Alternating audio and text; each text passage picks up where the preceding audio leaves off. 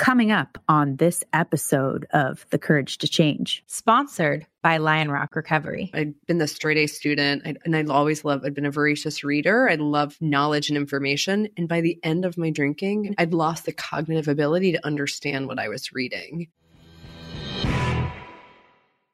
Hello, beautiful people. Welcome to the Courage to Change, a Recovery podcast. My name is Ashley Lowe Blassingame, and I am your host. Today, I am here with Hilary Phelps. Hilary was an overachiever from the beginning. She was a straight A student and the fastest swimmer in the country for her age group until the age of 14 when she took her first sip of alcohol. From that moment, she was hooked and spent the next 15 years drinking, feeling empty, lost, and hopeless. At 29, Hilary checked herself into rehab for substance use disorder. It wasn't just about putting down the drink, but about changing people, places, and things in her life that ultimately caused her to use in the first place. Hilary kept her recovery and sobriety quiet until recently when she celebrated 15 years of continuous sobriety in June of 2022. It was then she realized we're only as sick as our secrets and decided to share her story. It was then she realized her mission and purpose wasn't to stay quiet, but to help those healing in private by sharing her recovery and healing journey out loud. Hilary is a speaker, an addiction recovery advocate, writer, and holistic wellness coach. Her mission and purpose is to help other women find their voice and heal from anything that is holding them back from finding their purpose. I had such a blast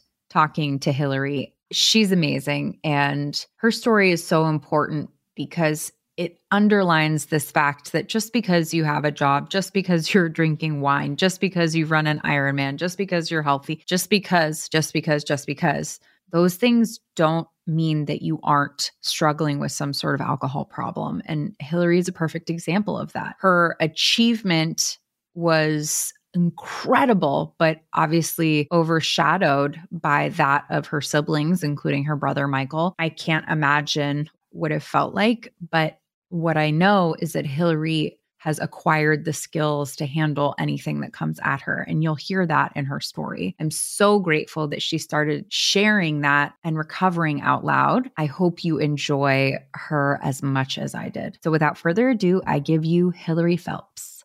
Let's do this.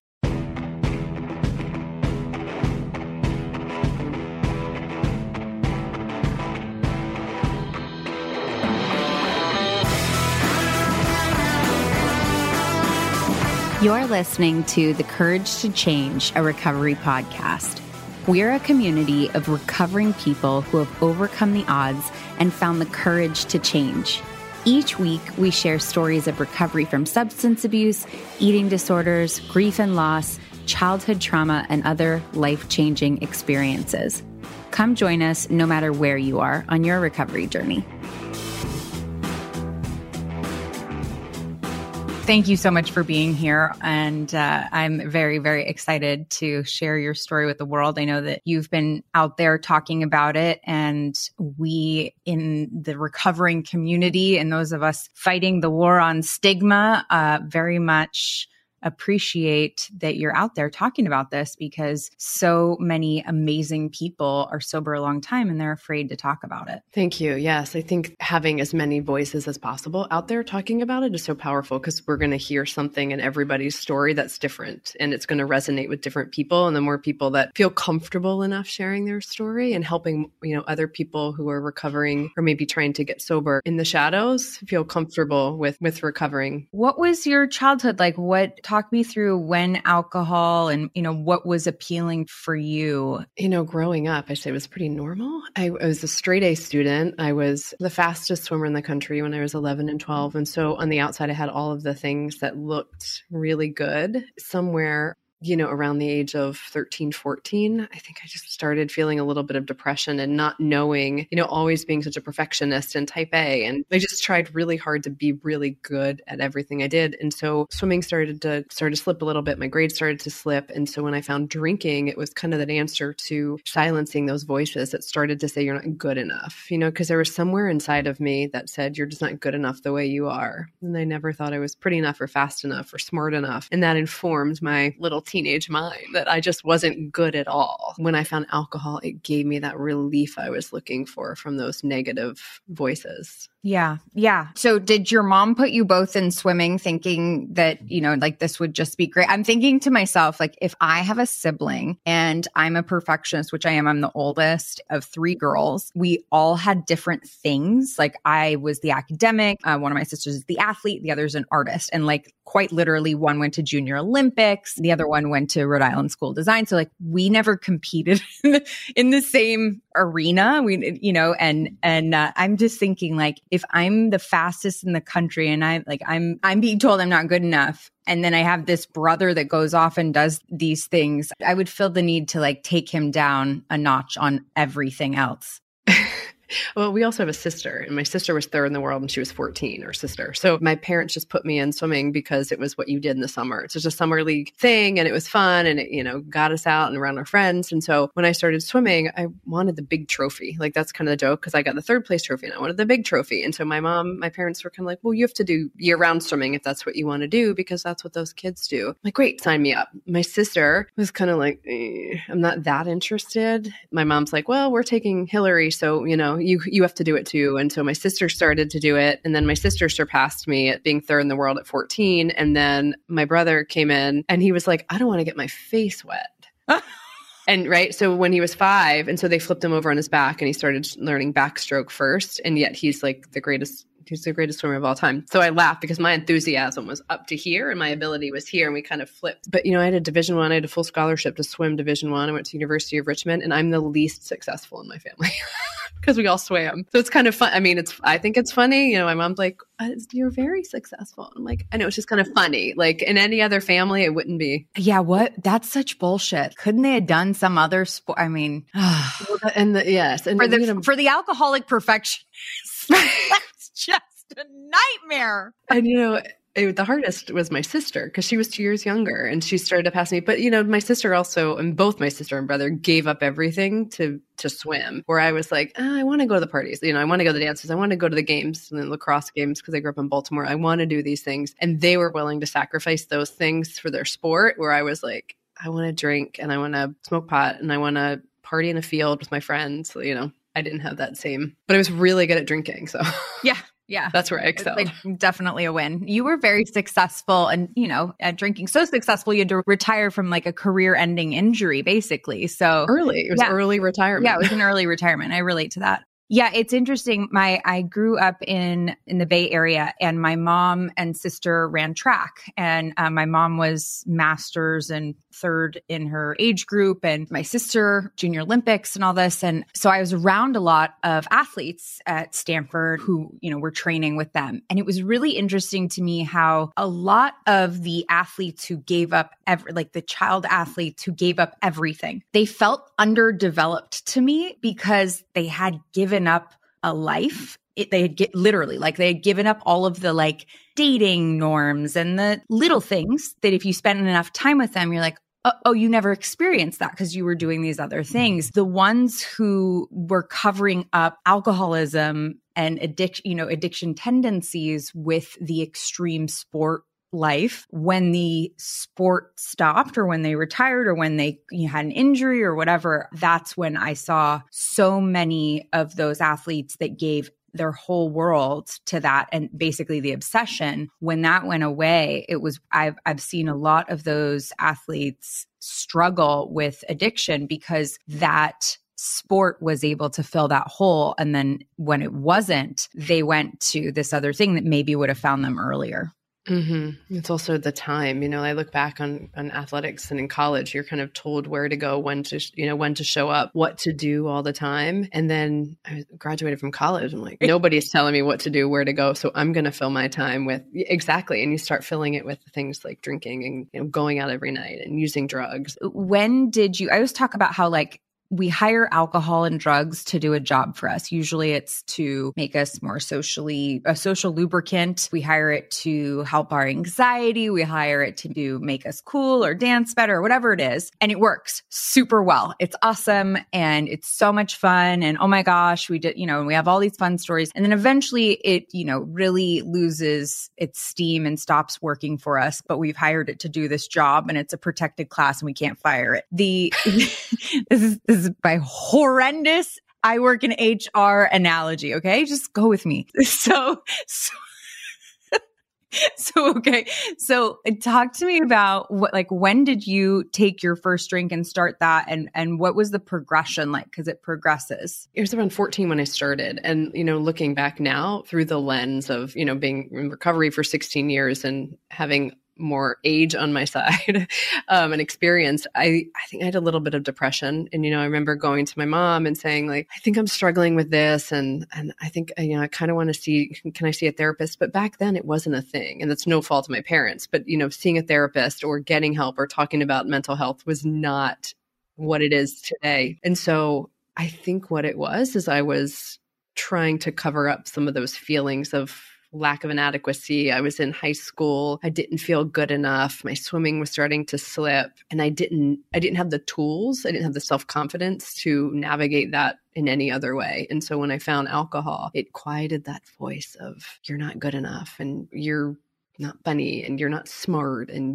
nobody likes you and the cool kids think you're this, because I was also very studious, and I say nerdy. I mean, I'll have to send you this picture. I used to wear these big Sally Jesse Raphael glasses, and I had a short permed hair, and I was so proud of it and I loved it. And then I got made fun of. And I remember that feeling of I'm allowing their voices to be louder than mine. And I can still remember that moment. And then finding alcohol, all of these things seemed to work, and they gave me that confidence because I never thought I was funny. Like my sister and my brother are way cooler than I am. They're funnier. They just have it, where I'm like a little more nerdy and serious, and I can't tell a joke to save my life. Like my 85-year-old grandmother, I can botch up a knock joke and she's like, seriously? Like she would get so frustrated. Like, can you just say it one more time? I want it. And now I'm just accepting it. I'm like, I either need to read it or I just need to hear them. I can't repeat them. It's like acceptance. But then I felt like that was part of like a flaw, a character flaw. And so it worked. And so it started to work because I could just not care, or I could be whoever it was that somebody wanted me to be based, and that dance of,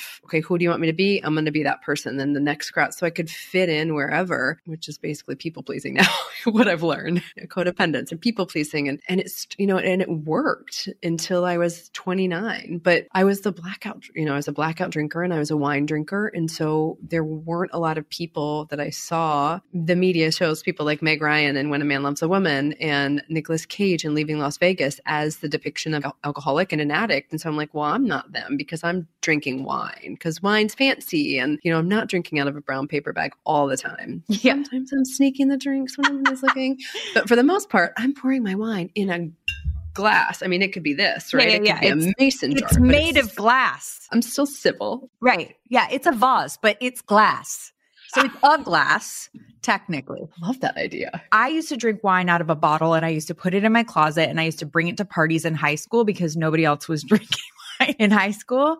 And so it was like a great, they're not going to take my alcohol, but it feels like if you're going to be a normal drinker, wine is this camouflage, but it eventually starts to get weird with it. Yeah, it's okay. It's acceptable. At the end of the day, when you're super stressed, you go home, you pour a glass of wine, and you sit on the couch with a big furry blanket. This is going to make me feel better, right? And so drinking wine kept me out for a lot longer because I didn't think it was an issue, right? Because people with issues are the ones drinking things like martinis or out of the bag, or I was like, well, I'm not that bad. Thank goodness today so many people are talking about this. People look like me and people look like, and that's why telling their story or sharing these stories is so important, because you can see someone, you're like, oh, I was a competitive athlete, or oh, I was really good at school too, or I'm just drinking wine, or it informs, I think it's informing people that alcoholism, addiction, substance use disorder all looks the same. It just depends on how you feel, right? Because at the end of my drinking, I was emotionally distraught, spiritually bankrupt. I felt like my soul had died. And I can still feel it. I felt distressed all the time. I was sad all the time.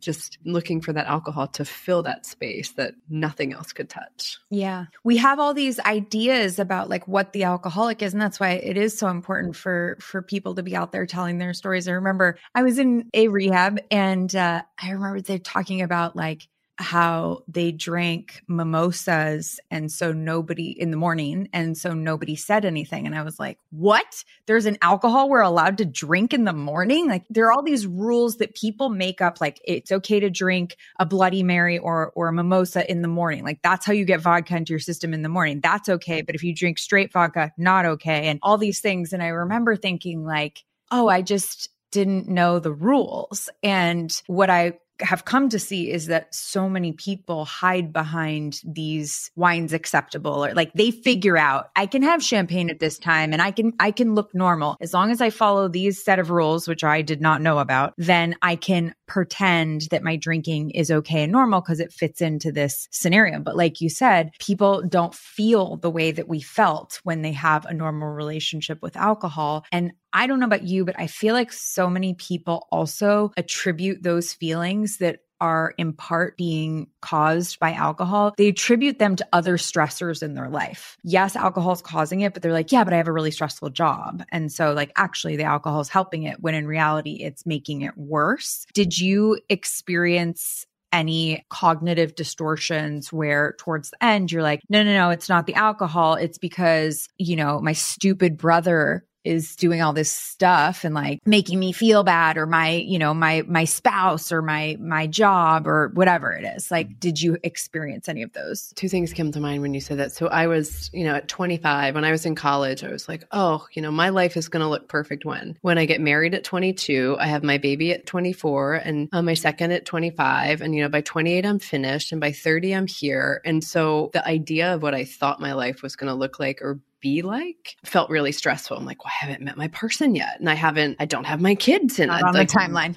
It's not on the timeline. I'm not going to be in my house by the time I'm 30. Like when you were talking about like just cognitive stuff, I was thinking about, I actually lost my, I'd been the straight A student and I'd been a voracious reader. I love knowledge and information. And by the end of my drinking career at 29, I'd lost the cognitive ability to understand what I was reading. Because I would take the subway or the metro to and from DC to where I was living outside the city, and I would take a magazine. And so to prevent people, because I couldn't talk to people normally, like I'd be so drunk, I didn't want to have a conversation. So I'd pretend to read a magazine or pretend to read a book so people would leave me alone, or, I wouldn't have to have a conversation. And when I started getting sober, I would do the same thing. And I realized my mind, like the connection wasn't there anymore. And that was terrifying for me because I'd always prided myself on somebody that had been a knowledge gatherer, an information seeker, all these, and it stopped. And I remember being like 12 steps is a part of my recovery, but was huge, really huge in the beginning. I remember being in a meeting and reading, and for the first time understanding it and being like, oh, it's coming back, and how huge that was. I think those are things too that we lose a lot of things, but for me, like that was also something that was so humbling. It doesn't just come back quickly. For me, it didn't just come back overnight, and I think that's, people are like, oh, I put down the alcohol and now I thought my life was going to be perfect. I'd sleep well. My relationships would all come back. My reading, like all this stuff. And it's one of those things that, takes time. And so someone explained this to a way that's people that don't have the brain disorder, right? Like it can have half a glass of champagne and their dopamine, they feel good. It gives them a 10, bumps them up to a 10. But someone with brains like ours that have the addictive, I think it's a gene, we take a sip and it's like 1,000 dopamine. We're like, we want more of that. So we have more of it. And then at that point, you can't stop. But the effects of it are so much greater. And we want those effects. We want to keep going. We want to get more. And I can be that way now, whether it's a cookie or ice cream. And now I recognize it a little bit more. And I'm not going to total a car or drain my bank account by eating another scoop of ice cream. And so it's a little bit less. But like I still have those, more is more and more is better. 1 is good, 10 is better. I think a lot of us don't have enough dopamine, right? We're dopamine deficient. And so we're seeking that. And a lot of people who don't struggle with it's a grouping of genes that create the substance use disorder. And the people who don't struggle with that the same way, they aren't as deficient. They're not desperate for the dopamine the same way. We are desperate for it when we find anything that makes us feel better because we're desperate to feel better. Ultimately, it's about feeling better. When we have this memory also of feeling better, we are trying to go back to that and achieve that. So it's this combination of kind of free-floating anxiety, obsessive compulsive disorder, right? We get like really stuck on something and we just, that's all we can think about. And then, a deficiency, we are trying to achieve homeostasis. We're just starting from a different place. When I see people who are out on the street homeless, I was just in San Francisco and I see people out on the street homeless and just like the worst condition. I mean, just horrific. And I think to myself, I picture what that person used to be like, and I picture all the things and how that person is likely seeking a state of being that they once experienced as feeling okay, that they've been chasing that for so long. And then you combine that with the fact that opiates or some of these drugs, like forget it. Anyone can be addicted. If you take it enough, you're dependent on it. And then you add trauma and you add all these other things. And I know it sounds crazy. And I know like many people wouldn't believe it, but I absolutely, without a shadow of a doubt, could be that person if I didn't recover. Without a shadow of a doubt in my mind, because I am looking for, I require some sort of feeling of homeostasis, and I will chase it through the gates of hell. I've done it before. When I look at groups of people who are doing that, that's what I see. I see just this horrendous, untreated thing that most people don't understand. That's a really powerful image. And I started to get a little emotional because you're right. You see people and you're 100% right. That could be me in a second. Last year my dad passed away unexpectedly, and I love my dad. My person. And that was the closest, at 15 years, I was like, screw it. I couldn't hold any more grief and pain. I'd also just gone through a really traumatic divorce. I'd launched a business, moved, all of these things. And for the top 5 things in any person's life, top 5 traumatic things happened to me in 1 year. And I was, thank God I was 15 years sober, because in that moment I was like, forget it. I'm done. I don't care. I just need, this is too much for me to handle. I am like, I can't out yoga this, out breathe it, meditate it out of the way, run it out, eat ice cream over it. And sitting in that grief, it's still fresh. Like people say 15 years, it doesn't matter. Like it is still there. And that's exactly where I went. If I go and I have that drink, it's not going to be 1. It's not going to be 2. There's a high probability I won't come back from this, which means I'll lose my child, which means I could total a car, which 100% means I would run out of all the money and sell my car, because at some point you mess up enough, or enough people are finally like, boundaries. Like I can't do it. I can't help you anymore. And they start shutting you out. And at that point, I'm 100% homeless or ending back in those really bad relationships. It's wild to think about. And I totally get how it feels. I totally get how people could look at you or me and go, okay, sure. But I think when you get it, when you've been there, when you felt that feeling of like, I will burn this to the ground. I will sink this ship. I will do it. I will do it, because there's the threshold of pain, and there's a threshold of, also for people like us who achievement, you get our self-esteem from achievement and, this like type A thing. If we feel badly enough, we're like, well, we're never coming back from this. This is so bad. It doesn't matter. And then it's like, I'm going to be the worst I can be, because if I can't be the best, I'm going to be the worst. Even though it's been 16 years since my last drink, I can close my eyes and I can still tap into that loneliness that I felt, and that scared, just sadness every single day. And that feeling of just hopeless. One of the moments when I tried to quit drinking or moderate my drinking, I was like, I'm only going to have 1 glass tonight. Because if I can just have 1 glass. Yeah. And let's be honest, I didn't really want to, but I didn't want to give it up. We know how this goes. Yeah. And so I had 1 glass of wine. I'm laying in bed. The wine is still in the kitchen. I'm like, nope, I'm going to do it. I made this promise to myself. I'm going to do it. And I remember laying in bed, feeling like my skin was burning, that I was being stabbed from the inside. My skin was just vibrating. My body was, and I remember being so anxious. I got up and I drank a bottle of NyQuil, a full bottle of NyQuil. I'm like, it's not wine. I love it. Right? Loopholes. Yes. You didn't drink alcohol, friends. Yeah. It's NyQuil. But those are the things, those are the things, right? Because we always make these promises. And I would make those promises to myself too. Like, I'm only going to drink on Friday and Saturday nights. Okay, well, maybe Thursday night because it's happy hour.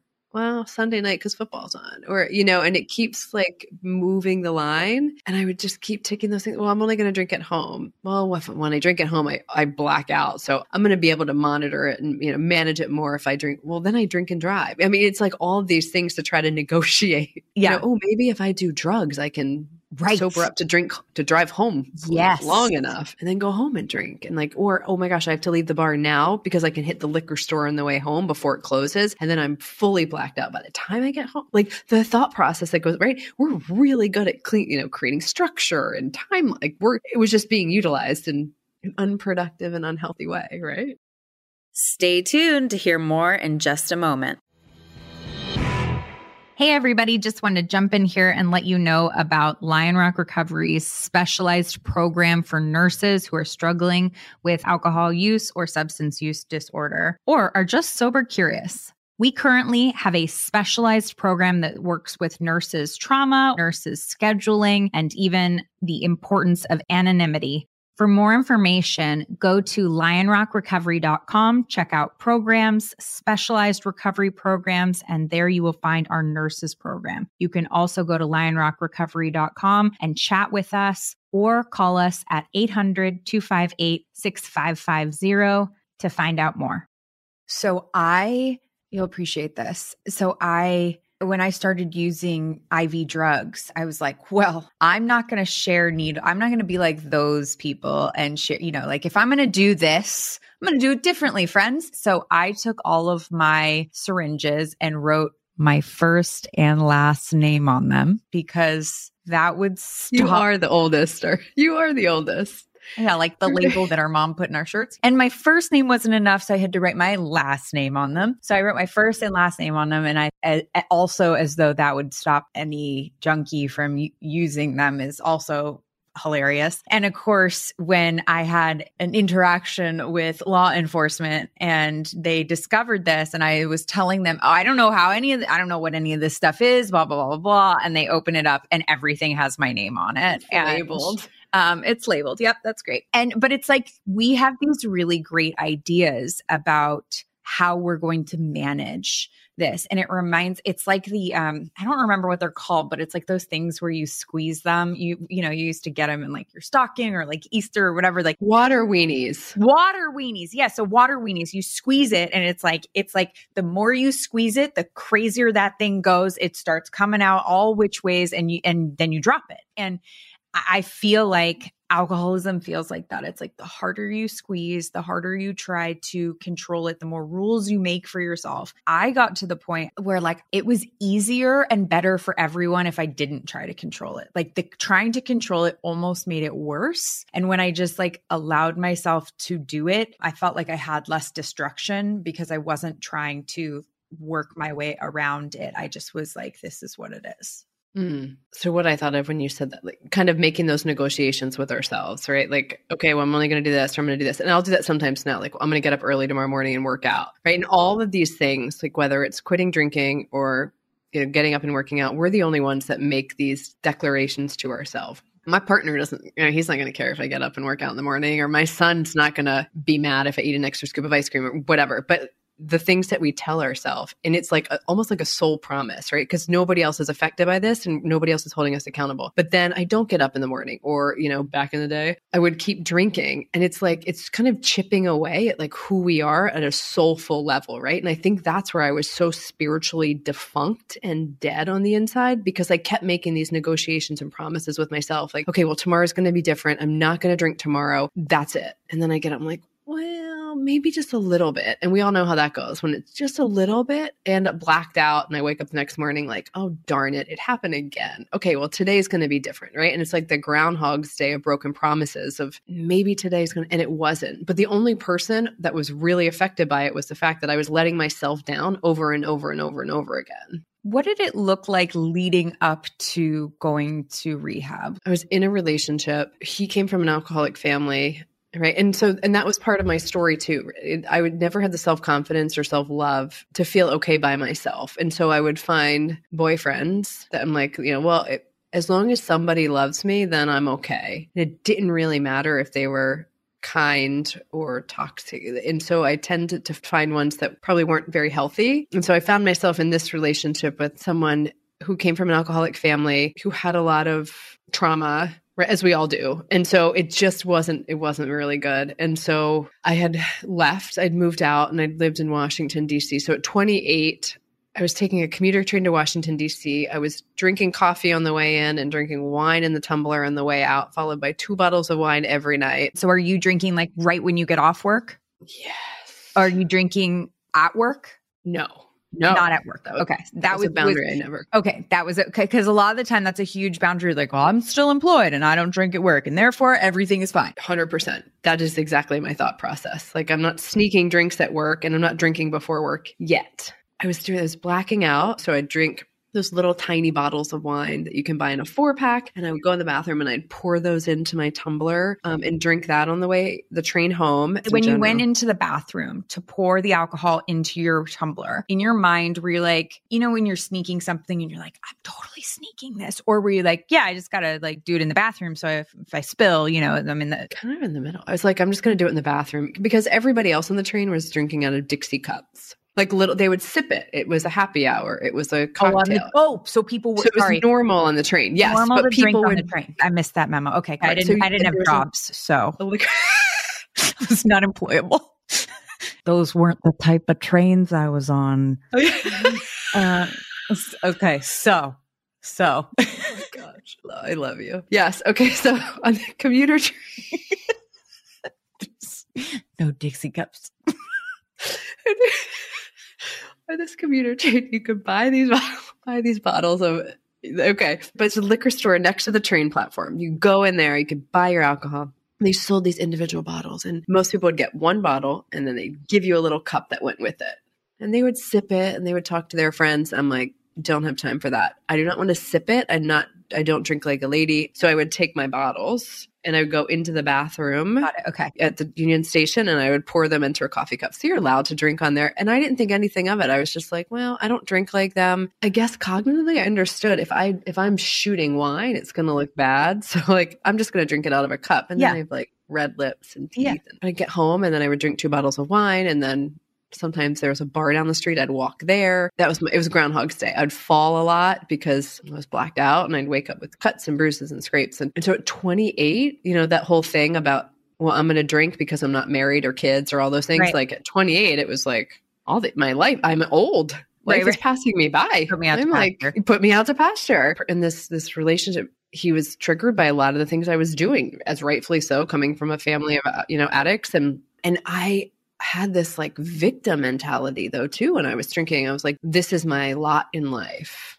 I can't leave. This is just where I'm supposed to be, like Eeyore. And I tried to get sober a couple of times in that relationship because he'd come from that. And he's like, I know this is what it looks like.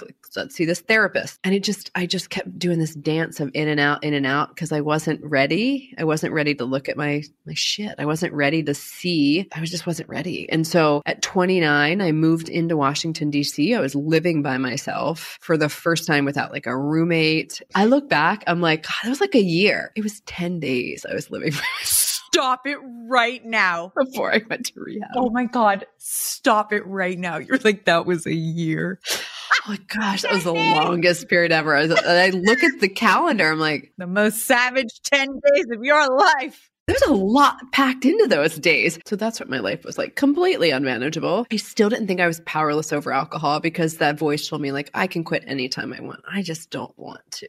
And at this point, where is your brother in his like fame and all of that? It was right before Beijing. So it's 2007. So he's internationally known. 2008 was the 8 gold medals. And so I think it's 6 gold and 2 bronze in 2004, but not the 8 and 8, not the 8 and 1. Okay. The 8 did one time. Is any of that affecting you at all in this experience? No, I'm just going along for the party. I mean, it's amazing. We're traveling and doing these great things and it's important. I am important now. Nothing to do with me. Also, like single looking to mingle at the Olympic Village. Let's go. I like to think that's what I do, but also I tried to hitchhike to another city and I ended up in the same town. So I talk a big game, but I couldn't get very far. I talk a big game too. I was talking to someone. I was like, and this and that, and now, then I'd be doing this in the bathroom and they said something, they called me and they were like, that sounds like a reoccurring story in a lot. Did you do that a lot? I'm like, I never did it. I just sound. I love it. I love it so much. Yeah. See, I like to think I'm the opposite. Like I did all the really gross things. And so I like to think that I could have been like a fancy alcoholic and gone out to parties and bars and like still been alcoholic, but like at least blacked out with like people who had a W-2. I don't know. That was not anybody who maybe like more than one vehicle amongst the 10 of my friends, like just things like that. But the grass is always greener. Yeah, totally. Right. Yeah, I'm like, man, that sounds fun. Yeah. You were doing sounds fun.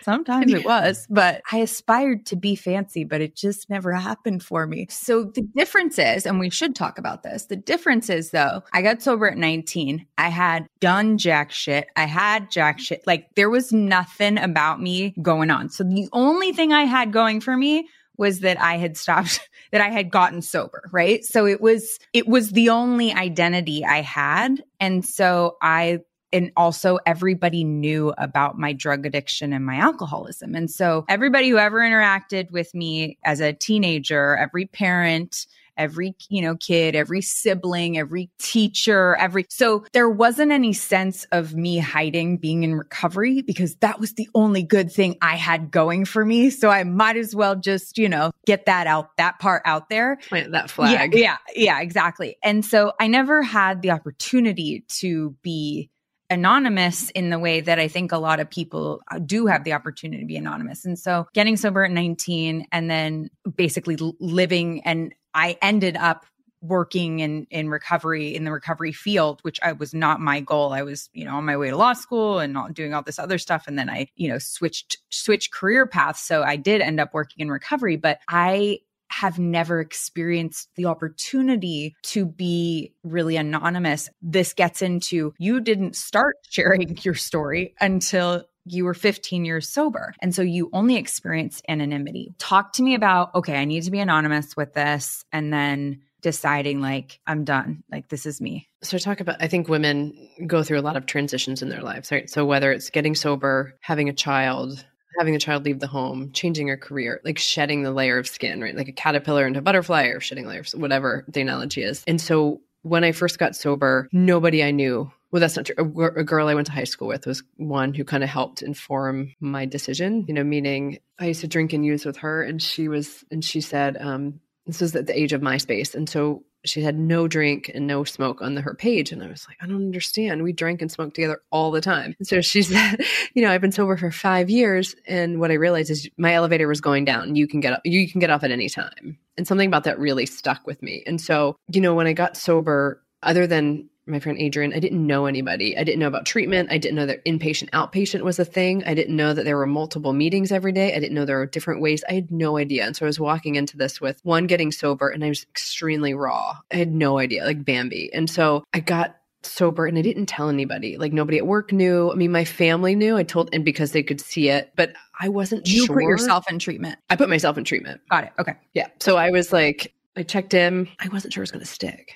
Right. So I didn't want to tell people either. So I was like, yeah. I don't know, And so, but then I started really surrounding myself with other women and look, I did not like women because I was a shitty human, right? I was backstabbing, jealous, nasty, mean bitch, right? All the time. Or not, 99% of the time. I assumed that everybody else was like me. And so when I went into, met other women I was very guarded, did not want to spend time with them. But I eventually found a group of women who I really enjoyed and I liked, and that helped. But I still wasn't ready to share. And I would just say things, about drinking. I still felt and carried a lot of shame around it, right? Because I hadn't fully embraced. And so I straddled this line between, well, I'm just really healthy. I'm certified in yoga. I'm certified in Pilates. I did an Ironman. I was a Division I swimmer. Like I'm healthy. I was a vegan for a long time, and so I could kind of mask I was perfect, right? This is why they said, they're like, what? I'm like, well, I'm going to quit drinking. I'm going to quit smoking cigarettes. I'm going to quit I was drinking Diet Coke, like beer. I mean, like wine. I was drinking it. So I'm going to quit caffeine, quit real sugar, fake sugar. I'm going to, be a vegan, and I'm going to run a marathon, and then I'm going to be perfect. Like, this is my time to be perfect. I cannot wait. And they're like, just don't drink today. All you have to do. They're like, yeah, whatever. Just, how about you just start with don't. I love it. They're like, cool. Just don't drink. And I'm like, oh my gosh, thank you for cutting me some slack. As I went through, at 5 years, I was diagnosed with severe depression. At 10 years, my son was born. At 15 years, I'd ended a marriage. And within that relationship, I was repeatedly told that being an addict is shameful. Right. And so I'm hearing this from a partner saying, like, you don't tell anybody these things. You keep that secret. Okay. And I'm like, okay. And so I already had some shame around it. And then I'm also being told, yeah, it's shameful. Yeah, it's embarrassing. Don't talk about your mental health. Don't talk about I'm like, okay, God, at the end of that relationship, I'd shed this layer of skin. I'd left an incredibly toxic relationship with my laptop, my clothes, and my son, walked out. And so when I left that, someone asked me, like, do you want to be in? I'm like, I don't think I'm ready to share my story. And in that moment, I was like, you know what? This feels really empowering to share my story of recovery, because if I still feel shame, and this was after COVID, when the number, heavy drinking among women is rapidly catching up to men, 300% increase in heavy drinking among women with children at home during COVID. I mean, these numbers are staggering and they don't lie. So all this stuff is going on. I'm like, there have to be more women coming out of COVID in active addiction than ever before. And so if they're feeling shame and they don't know where to turn for help, I don't have the luxury of staying silent anymore at 15 years with a little bit, of a platform. And so if people can say, I had no idea, you seem normal, like you have a job and you come from a good family. And all I wanted was one woman to see a commonality and get sober. Maybe that was it, because I know how alone I felt when I got sober. Right. And then one podcast went to another, to 12 to 15, and then all of a sudden I was like, wow, this is really informing my decision to continuously to speak out about it. And since that happened, I also changed my career. I was working in PR, and I still have my own agency, but went through a program and become a holistic coach to start working with women going through transition, like whether it's sobriety or divorce or children leaving their home or all of these things, because now I'm on my soapbox. Like, we just think we can keep doing it. Put it on my tray. I'll carry it. I don't need help, right? Like, I got it. And I think the same thing, in my opinion, when it comes to addiction and I got it. It is going to work itself out. Or, well, she drinks as much as I do and she doesn't, she seems to be fine. So I'm just going to keep going. Whatever those things are. And I think there just need to be a little bit more support. And if I can lend an ear and a voice to women in transition or struggling, and lend an ear to women who need help. And if we all did that for one or two people, think of how different the world would be. It's like a pie in the sky thing, but I think it's possible. It's definitely possible, and it's getting more and more possible. And I think the thing that people also don't see, understandably, is like, I go to these meetings where I talk to corporations about what benefits, what substance use disorder, what mental health benefits that they're going to provide for their employees. Companies that have 1 million employees, companies that have 500,000 employees, et cetera, et cetera. I mean, a lot of people are affected by these decisions because people aren't speaking out who have a lot of recovery. These people who are making the decisions, these corporations that are funding the healthcare behind it, the people making a lot of those decisions around those benefits don't know anything about alcoholism, don't know anybody who in long-term recovery, and not because they're bad people. It's just they don't know, and they're the ones making these decisions. So what we have are an inordinate amount of people whose benefits don't cover this life-saving treatment simply because people are not willing to come out and talk about it and be open about it. And I know that's like a weird segue in terms of like getting out there and talking to people, but the corporate structure informs the insurance coverage, and the insurance coverage informs the standard of care. So it does matter. It does matter. And it matters in ways that I don't think a lot of people know about. And so I get really fired up. My soapbox, I get really fired up because I know a ton of people who have really long-term sobriety who are amazing. They're in leadership. They're in Congress. I'm sure I know you have. You're in DC. I've been to meetings in Georgetown and those areas, and you see these really powerful people who are anonymous. And it's so hard because they have the power of influence, and that really matters. Well, I think, we can't change that policy without changing perception. And we can't change perception without changing stigma. And we can't change the stigma without more people talking about it. Right. And so you're spot on. And that was my feeling about it too. Like if, right, people are like, no way, you can't be in it. I'm like, but I am. And there are a lot more people that are like me that are struggling in silent, that can't get help, or are, anonymously, recovering in quiet because of the stigma. Even my mom, she recently said to me, and she said, and I'm paraphrasing, but she said, I'm sorry I wasn't more supportive when you got sober. I didn't know what to do. I didn't know what to say. And so I didn't say anything. And I think that's part of it too. Like some people, there's a judgment, like this is a willpower thing. So I'm glad, you come out of treatment and they're like, thank goodness you finally got your shit together. If someone goes through chemotherapy and has cancer, we make meal trains for them and we take them flowers and we ask them what they need for emotional support. And it's the same thing. And people that come out of treatment and recovery, like really need support. Like, how can I help? And my mom's like, I just didn't know what to do or what to say. She's like, because we don't know anybody. And this goes to what you're saying. We don't know anybody before you. Yeah, which Hilary. is also like not true, but right. Nobody who got sober, right? Not who wasn't drinking, but who got sober. We are never going to change these policies or the perception if more people aren't lending their voice to this. And if they're not comfortable, like I would, never encourage someone to go outside of what they're comfortable with. But you're right. I know that you've been going out and talking to organizations and podcasts about your recovery. What is your hope as you move forward? And I believe that you work in PR along with the coaching. Did I get that right? Yes. And so that's I've been in communications my entire adult life in some capacity. And then I just launched this coaching because I wanted to be able to support women in a more impactful way as well. And I worked with a coach when I was transitioning out of my relationship. And it was the most powerful thing I did to help me find my voice, because for a really long time, I'd stuffed my intuition and that inner voice down, and I allowed it to be silenced. And with working with the coach, I was able to uncover it and also realize that I'm not wrong. I was just in the wrong room. My voice isn't wrong and how I feel isn't wrong. It was just the people I was around. And so finding my voice and my purpose allowed me to step into the right room. But when I speak to organizations or I talk, my hope is that people will look at addiction and know that it's not the old man living under a bridge, drinking out of the brown paper bag, that it can look different and that's okay. And that whole idea of decrease, the more people that are talking about it and the more I can lend my voice to that space of decreasing the stigma, the more the stigma's decreased, the more policies will change and the more people we can affect at an institutional level. I mean, people are going to get treatment and people are going to 12 steps, but there's so much more that can be done with changing policies and bringing it into corporations, like you're saying, and giving support in that way, whether it's through insurance or group meetings in large companies. I mean, there's so many things that can be done. And I just want to lend my voice to that and show people that and recovery is possible. Well, you're wonderful, Hilary. I've had so much fun. Thank you for being here. Where can people find you if they want to get in touch with you about coaching or any other opportunity? Thank you. Yeah, it's hilaryphelps.com with one L. And then Instagram, it's Hilary Phelps _. And I try to answer everything. I've said this, I try to answer all my DMs and sometimes it takes a couple of days. And if I don't get to it right away, I will.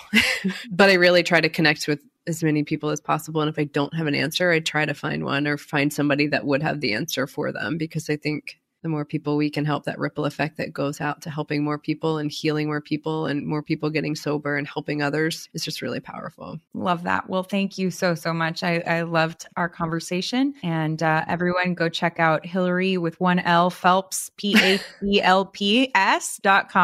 Thank you.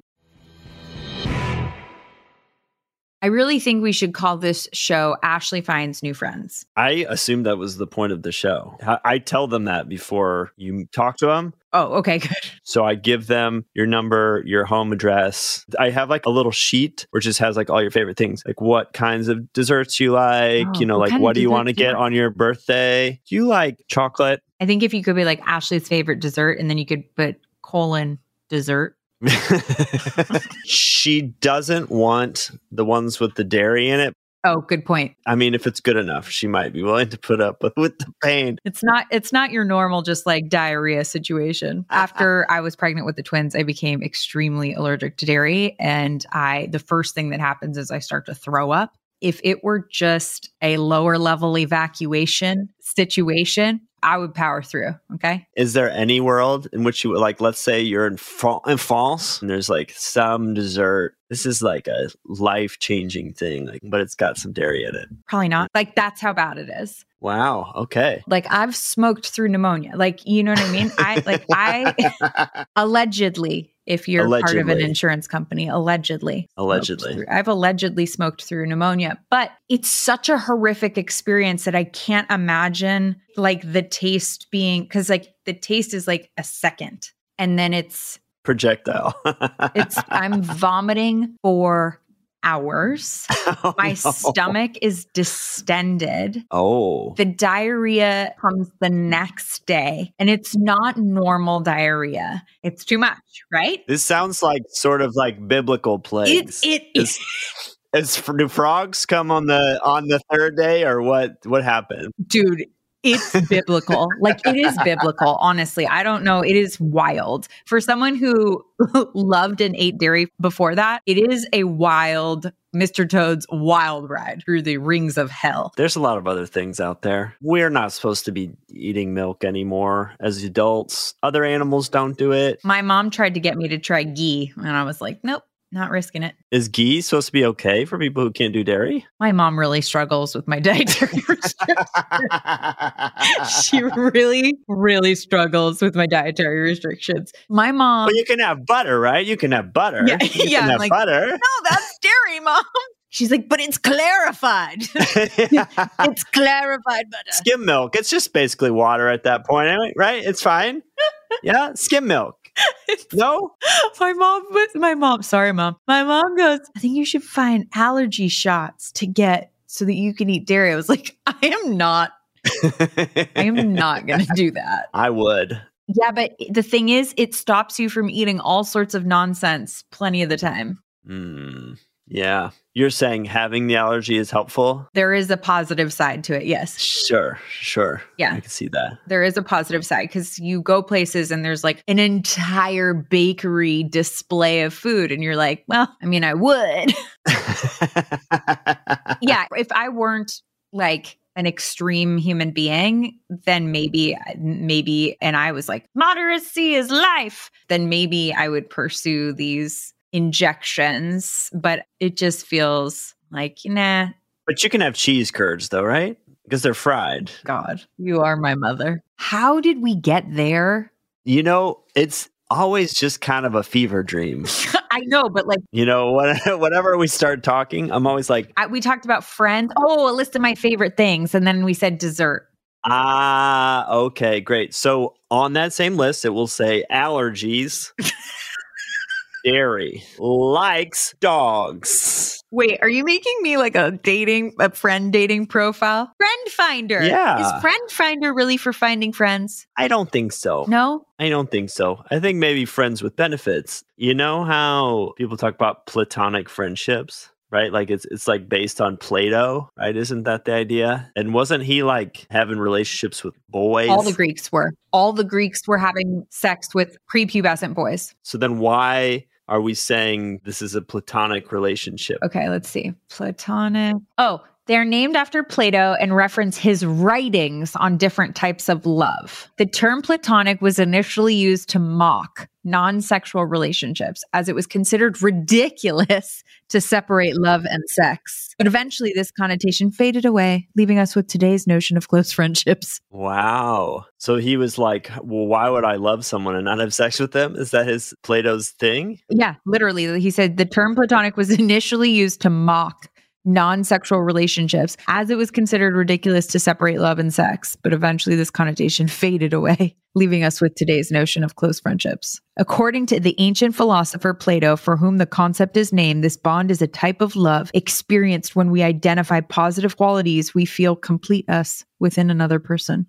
I think we're supposed to come to the relationship complete already. I'm losing my mind a little bit at a time.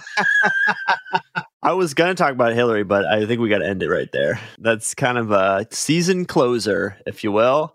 So, okay, here's the other thing. In the nature versus nurture conversation, where is the Phelps family on that scale? Can we figure that out? What bullshit. You know, can you imagine? Poor Hilary. I'm only the best in the nation. Best in the nation? That's bullshit. As the oldest sibling, I would feel very dethroned and need to drink a lot. I would drink a lot. If I were the best in the nation at anything, I would feel incredible. But then your other siblings are the best in the world. How terrible. Absolutely terrible. How do you even have a sibling fight, like a normal sibling fight? I would just be like, I just want you to know, no matter what everybody thinks about you and like how many medals you have and blah, blah, blah, I still know that you're not those things. I still know that when you leave the bathroom, it smells terrible. Okay. When you were 2, you used to shit your pants. So I felt very grateful that my parents didn't encourage us all in the same arena. Do you think for your parents, did they have like a little testing that happened early on, sort of to see where your abilities lied? No, there was no strategy. Because you did fall into little categories pretty cleanly. I mean, I will say both my sisters are very, very smart and very academic. And of course, both of them... Yes. That was literally my next comment was the through line is everybody's smart. And all of us could have...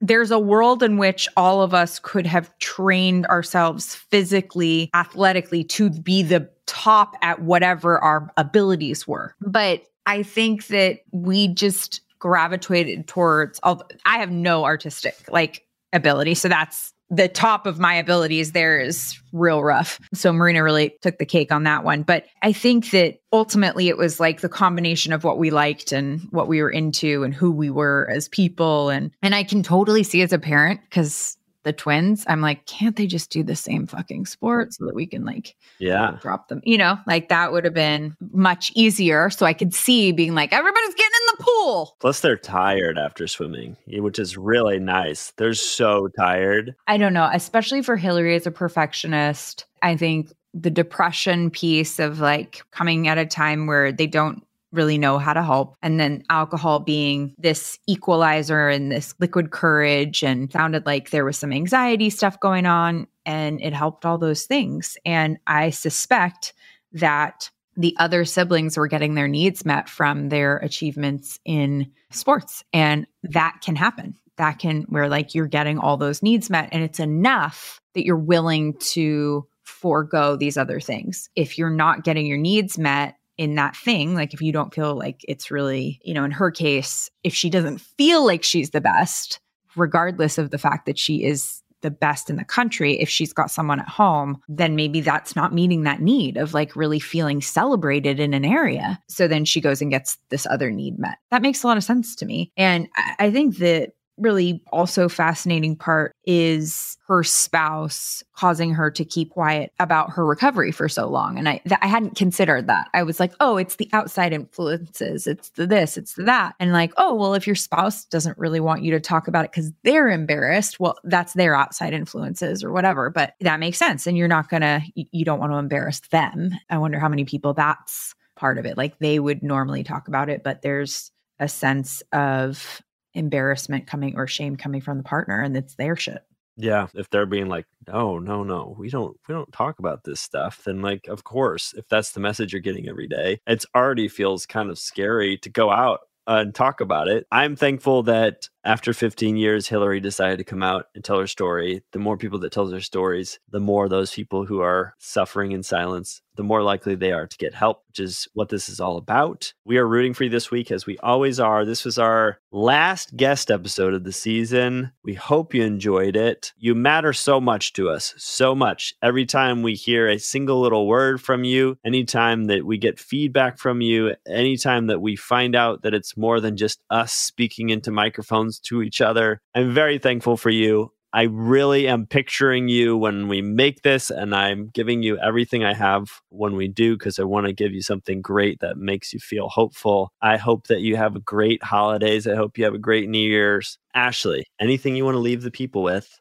this week? Well, as always, I'd like to echo your sentiments. We love hearing from you and being reminded that someone is listening other than us talking to ourselves, which sometimes it feels like. And it is amazing to hear your stories and of how these stories affect your life. I can't believe this is season 5. We're wrapping up season 5. That's 5 years this podcast has been going, and what a wild ride. So much has changed, so much has stayed the same, and thank you for being a part of that. Whether you joined us for just this podcast or you've been here the whole time or anything in between, grateful to have you. Hope that you are having wonderful holidays, however you celebrate them, with your given family or your family of choice. Please know you can always reach out to us. We do answer all of our emails, and look out, because our season 5 wrap up is just around the corner. We'll see you there. This podcast is sponsored by LionRock.life. LionRock.life is a diverse and supportive recovery community offering weekly over 70 online peer support meetings, useful recovery information, and entertaining content.